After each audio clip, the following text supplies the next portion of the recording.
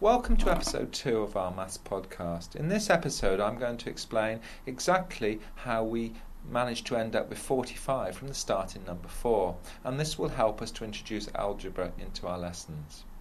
So, if you choose a number between 1 and 10, clearly we don't know what the students have chosen. So, we're going to call that x. If you then do certain things to that x, we're then going to end up with a different final number. In our case, 4 went to 45, and the 4 in the tens column, i.e. the 40, was linked to the 4, the starting number. So, start with any number, we're going to call that x. Multiply that by 4, and then multiply your answer by 5. So 4x times 5 makes 20x. I then asked you to halve the answer. So half of 20x is 10x.